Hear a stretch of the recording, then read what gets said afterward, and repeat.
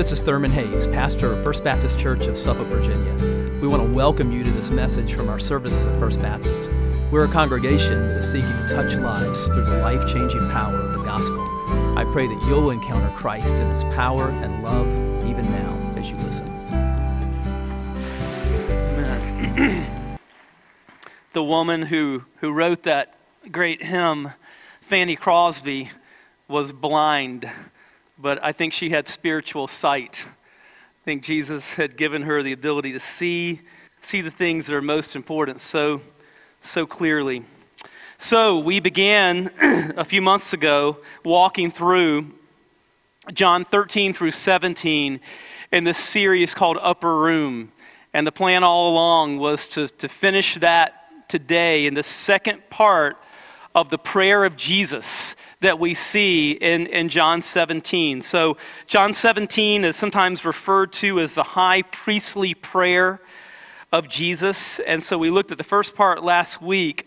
And today we're going to see in verses 20 through 26 the closing of that prayer and the closing of this incredible time with his disciples that Jesus has in the upper room. And what a joy it's been to dig into this together, to walk through it together as Jesus is pouring out himself into his disciples that night, the night before he goes to the cross. And he's pouring into us. He's pouring into believers in the future, you and me. And what we see in verses 20 through 26 is that he is praying for you and me. Jesus that night, the night before he went to the cross, had you on his mind, and he was praying for those who would come to believe in him in the future. That's what we see in the second part of the prayer of Jesus. So if you would follow along in your copy of God's Word, John 17, and let's pick it up with verse 20. As Jesus is praying here. He says, I pray not only for these, but also for those who believe in me through their word. May they all be one. As you, Father, are in me and I am in you, may they also be in us, so that the world may believe you sent me. I have given them the glory you have given me, so that they may be one as we are one. I am in them and you are in me, so that they may be completely one, that the world may know that you have sent me and have loved them as you have loved me. Father, I want those you have given me to be with me where I am, so that they will see my glory, which you have given me because you loved me before the world's foundation.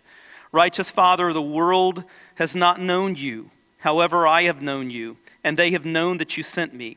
I made your name known to them and will continue to make it known, so that the love you have loved me with may be in them and I may be in them. And Father, we thank you for this prayer of Jesus, and how incredible to think that the night before he faced the agony of the cross, that instead of thinking about himself, that our Lord was thinking about us and praying for us. And so, Lord, as we look at his prayer for us today, may you use it to strengthen our faith and prepare our hearts for the Lord's Supper later on in this service. Speak to us now through your word, we pray, in the power of your Spirit. In Jesus' name, amen. Sometimes in the Christian community, when we're on social media, there'll be a need or something, and we'll express the need, and lots of people may respond, with 3 words, praying for you. Or maybe just one word, praying, which is great. And on social media, you can't really expect more than that, and it is encouraging, to hear people say, praying for you. And sometimes we say that, we'll see each other here in the hallway or whatever, and a need comes up in conversation, we'll say praying for you. I'd encourage you, if you're face to face with the person, instead of just saying praying for you, put your arm around them and pray for them, like right there, right on the spot. But especially like with social media, you can't do that. So the best you can do is just say, hey, praying for you. But sometimes when we see that, we may wonder, are they really going to pray for me, or are they just saying that? With Jesus, you never have to wonder. The Bible tells us that Jesus is praying for us even now. Romans chapter 8 and verse 34 says, Christ Jesus is the one who died, but even more has been raised. He also is at the right hand of God and intercedes for us. Right now, in this moment, the risen Christ is praying for you, interceding for you. And the night before he goes to the cross, Jesus does that. The night before he faces the agony of the cross, instead of thinking about himself, Jesus is thinking about us. And Jesus is praying for us.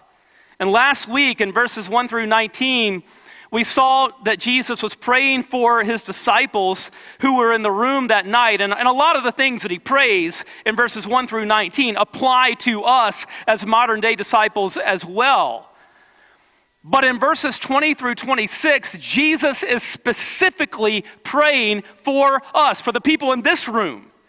Because Jesus in verses 20 through 26 is praying for those who would come to believe in him in the future church. Us.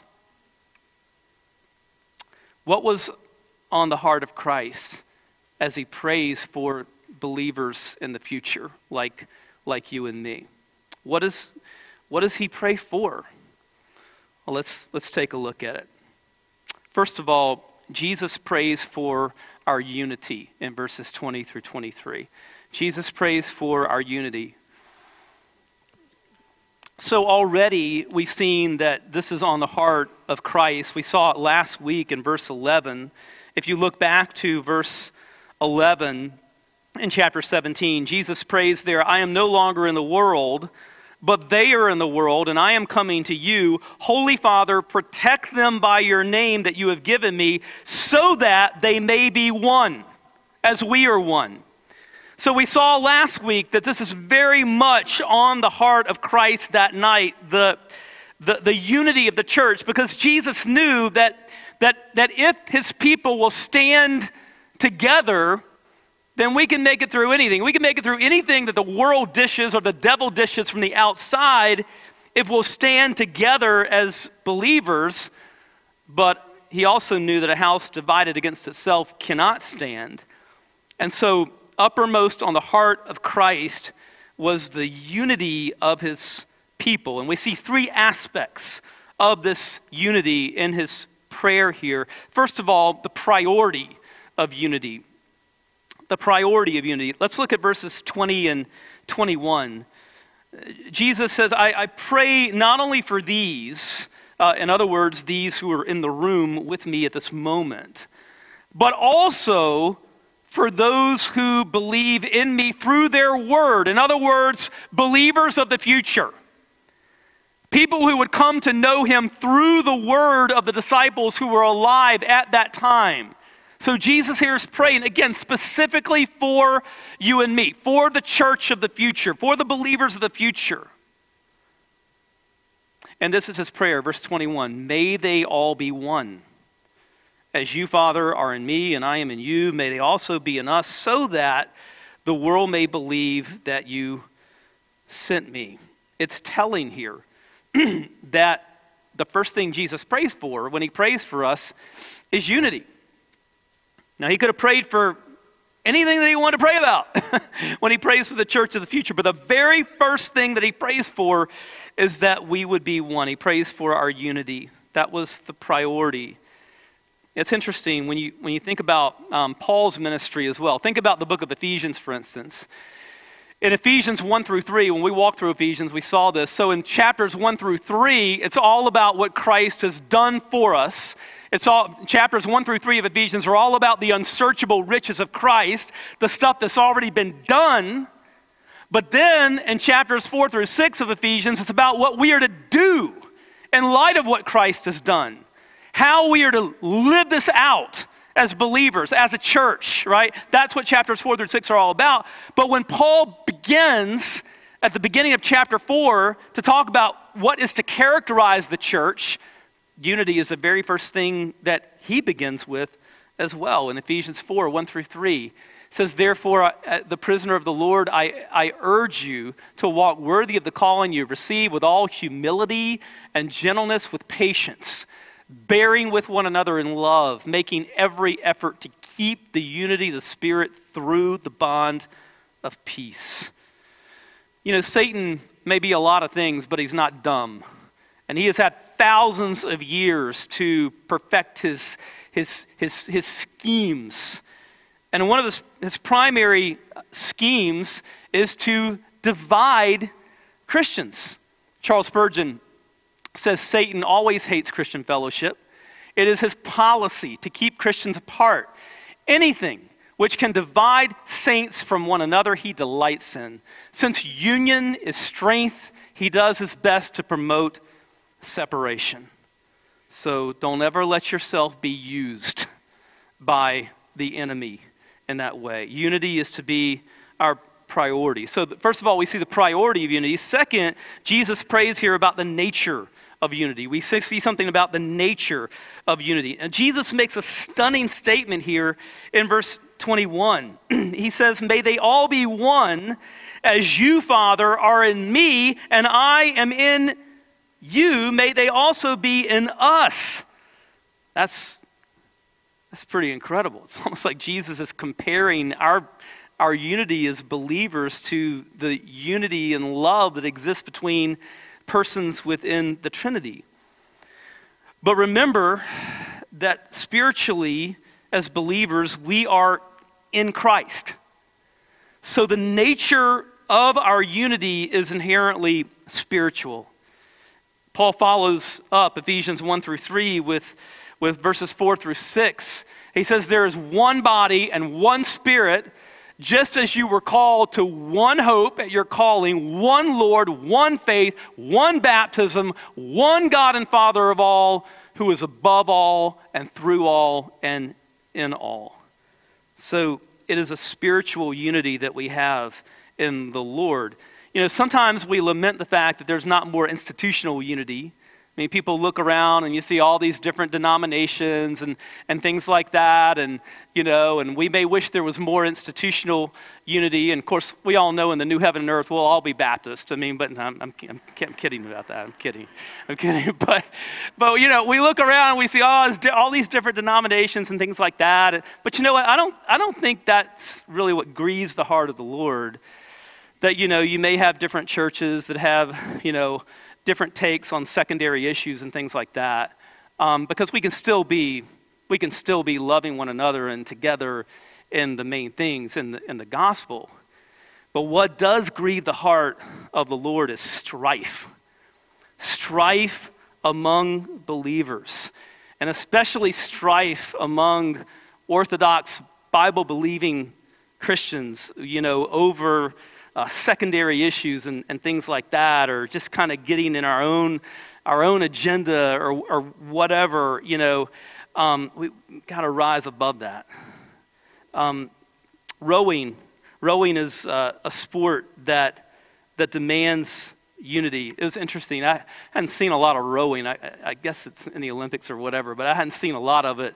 I was looking at some videos of rowing. It's amazing how fast these boats go, but it's so imperative that the oars in rowing, you've got a bunch of different people in the boat, and it's incredible because the oars have to go into the water at the exact same split second, and then they come out of the water in the exact same second. It's incredible to see that happen. But the coxswain is the one person in the boat who's not rowing. And the coxswain is the only person in the boat in the sport of rowing that is facing forward. And so the coxswain is the person who's calling out the commands to the people who are doing the rowing. The coxswain is encouraging them, to giving these commands. And so when everybody else that's in the boat that's doing the rowing, they're attuned to that one voice. And we have unity when we are attuned to the one voice of Christ, to his commands, right? When we're all listening to him, then we're in sync in that spiritual unity. That's the nature of unity. The third thing that we see here is the stakes of unity. The stakes of unity. And the stakes are so high. So incredibly high. What is at stake in the unity of believers? What does Jesus pray here in verse 21? May they all be one, as you, Father, are in me and I am in you. May they also be in us, so that, the purpose clause here, so that the world may believe that you sent me. In other words, Jesus is praying that we would be one, that we would love one another, that we be united to one another, so that the world will believe this stuff. So that the world will really believe that the Father sent the Son. And then he repeats it again in verse 23. Look at verse 23. I am in them and you are in me, so that they may be completely one, that the world may know you have sent me and have loved them as you have loved me.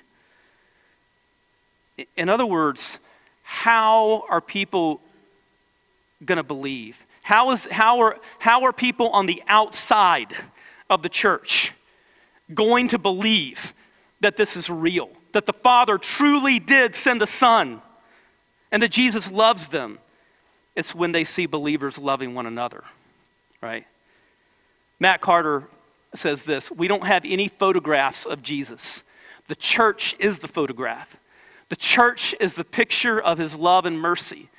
There's a picture frame around each church and a sign above us that says, come and see what God is like. And so when unbelievers see believers relating to one another in love and unity, and when we have a difference, working through that patiently and humbly and in love, they conclude, you know what? These people are different. God's love must be real. God really did send a Son. And conversely, when outsiders look at churches and they see division within churches, there are few things that are a greater deterrent to evangelism than that. Because they look at Christians can't even get their own act together and see Christians divided against one another, and they're like, why in the world would I ever want to be a part of that? So those are the stakes of unity. The stakes are sky high. So Jesus, first of all, prays for our unity. Second, Jesus prays for our glorification in verses 24 through 26. Let's look at verse 24. Father, I want those you have given me to be with me where I am, so that they will see my glory, which you have given me because you loved me before the world's foundation, before the foundation of the world. Jesus had lived in the love and the glory of his Father from all eternity. And he left that to come and rescue us and to die on a cross for our sins and to rise from the dead so that we can have eternal life. And now he is ascended and reigning and once again in glory. And we can get a taste, a foretaste of that glory that we're one day going to enjoy in his presence. We get that through the indwelling of the Holy Spirit, who is constantly reassuring us of God's love. We can get a taste of that when brothers and sisters in Christ and the church are relating to one another as we should in love. But it's only a foretaste of the glory that one day we're going to enjoy when we are glorified. 1 Corinthians 13 and verse 12, Paul says, "For now we see only a reflection as in a mirror, but then face to face. Now I know in part, but then I will know fully as I am fully known.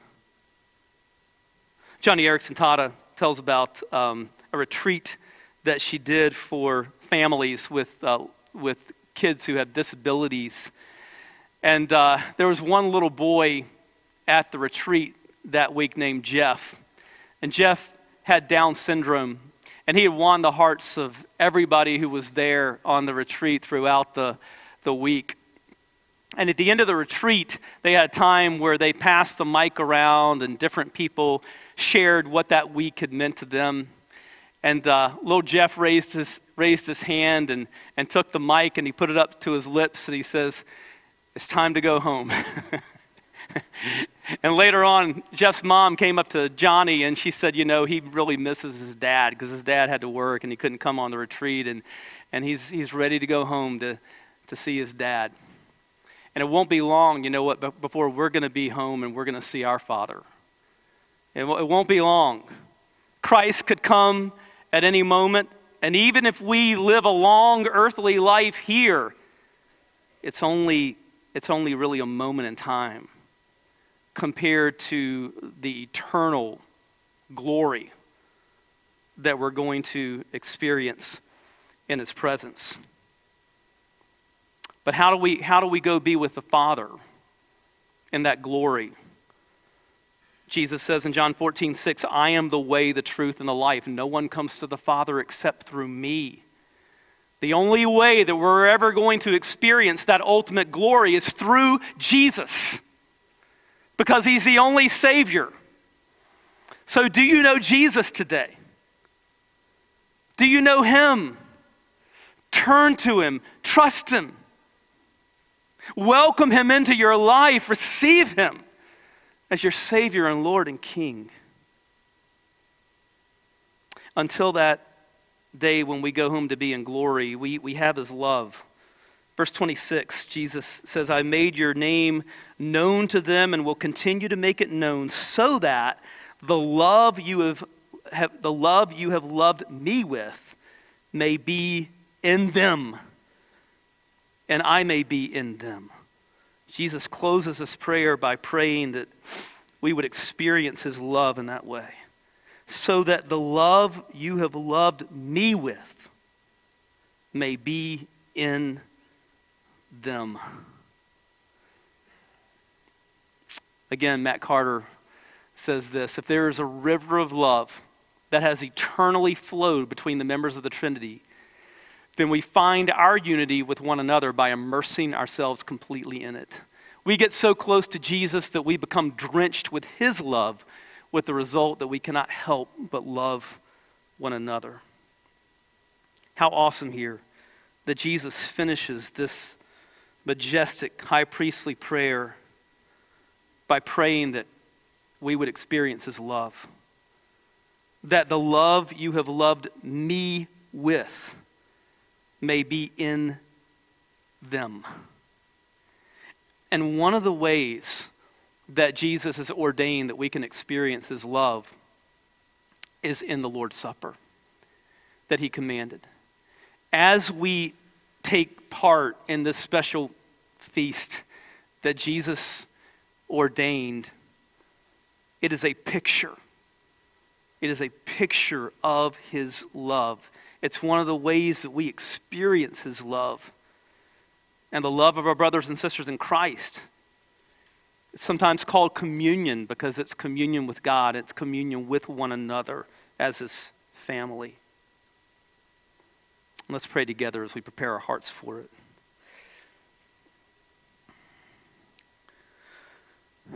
Lord, what a joy and privilege it's been to walk through the high priestly prayer of our Lord. And to think about the fact that even as he faced the agony of the cross the next day, that we were on his mind. That he was praying for us.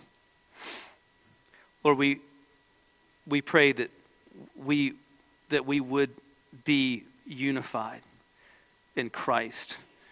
Communion's really a picture of that. It's a picture of the fact that the ground is level at the foot of the cross. We come from different backgrounds, different personalities, different ethnicities, all kinds of differences, but we are one in you. And Lord, help us to always treat one another that way and to guard and cherish unity in the body of Christ. Lord, as we take part in this, we look forward to the glory that we're going to experience one day in your presence. We are proclaiming the Lord's death until he comes, until that moment of glorification takes place as we take part in the Lord's Supper. And so, Lord, would you take these next few minutes together and help us to experience the love of our Savior afresh and anew as we remember his body broken for us and his blood shed for us. Help us to remember on this Palm Sunday that Jesus rode into Jerusalem humbly on a donkey to die on our behalf that we might have life. It's in his name that we pray. Amen. And if you would take the kit that you received, the Lord's Supper kit that you received when you came in. And if you are here today as one who knows Jesus as your Savior and Lord, then he invites you to take part in the special meal that he ordained. But if you would peel back the top layer,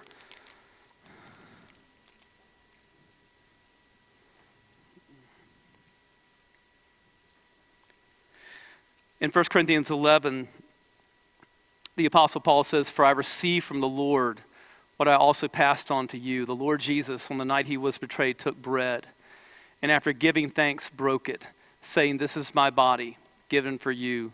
Do this in remembrance of me.' Jesus said, 'Take and eat. This is my body.'"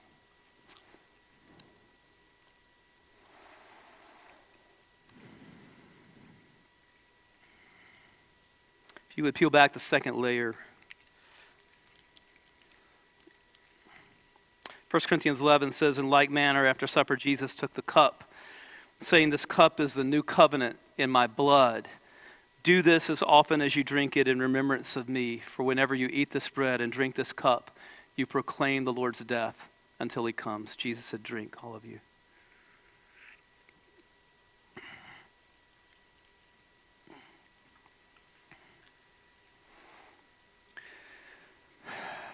Lord, we thank you for the beautiful picture of your love that we see in the supper that you gave us. The picture of what our Lord rode into Jerusalem on that first Palm Sunday to do on our behalf, and his sacrifice for us. Lord, we thank you for sending your Son. We thank you that Jesus was broken so that we could be made whole, that his blood was shed so that we could be made white as snow, so that our sins could be forgiven, so that we could have eternal life. Lord, we thank you for this incredible picture of your great love for us. It's in the name of Jesus that we pray. I hope you've been blessed by this message. Christ is the answer for every need, now and for all eternity. As someone once said, Jesus plus nothing equals everything, and everything minus Jesus equals nothing. Have you trusted in Jesus as your Savior? If not, why not now? His arms are open wide to receive you. It may help to pray a prayer like this. Father, I know that you are holy and that I have sinned and fallen short of your glory. I know that you are a righteous God who must punish sin, but I believe that your Son Jesus took my punishment for me, died in my place, and rose from the dead so that I could have eternal life. Right now, I turn to Jesus and trust in his finished work for me. In his name I pray, amen. You know, the Bible says this in John 1:12, "To all who did receive him, who believed in his name, he gave the right to become children of God." And that means that if you've received Christ, God has adopted you as his beloved child, his very own son or daughter. Just imagine it. Almighty God, the Lord of this universe, the one who possesses all authority in heaven and earth, is now your loving Father, and you are his child. You say, I love him. How can I honor God with the rest of my life? Well, when you love someone, you want to spend time with them. We get to know God through His Word, through prayer, and through His people. I would encourage you to pick up a copy of the Bible and begin to read it. Begin to pour out your heart to Him in prayer. And find a church family where the Bible is preached, where Christ is exalted, and where His love is flowing. If you're local, I want to invite you to the church I pastor, First Baptist Church of Suffolk, Virginia.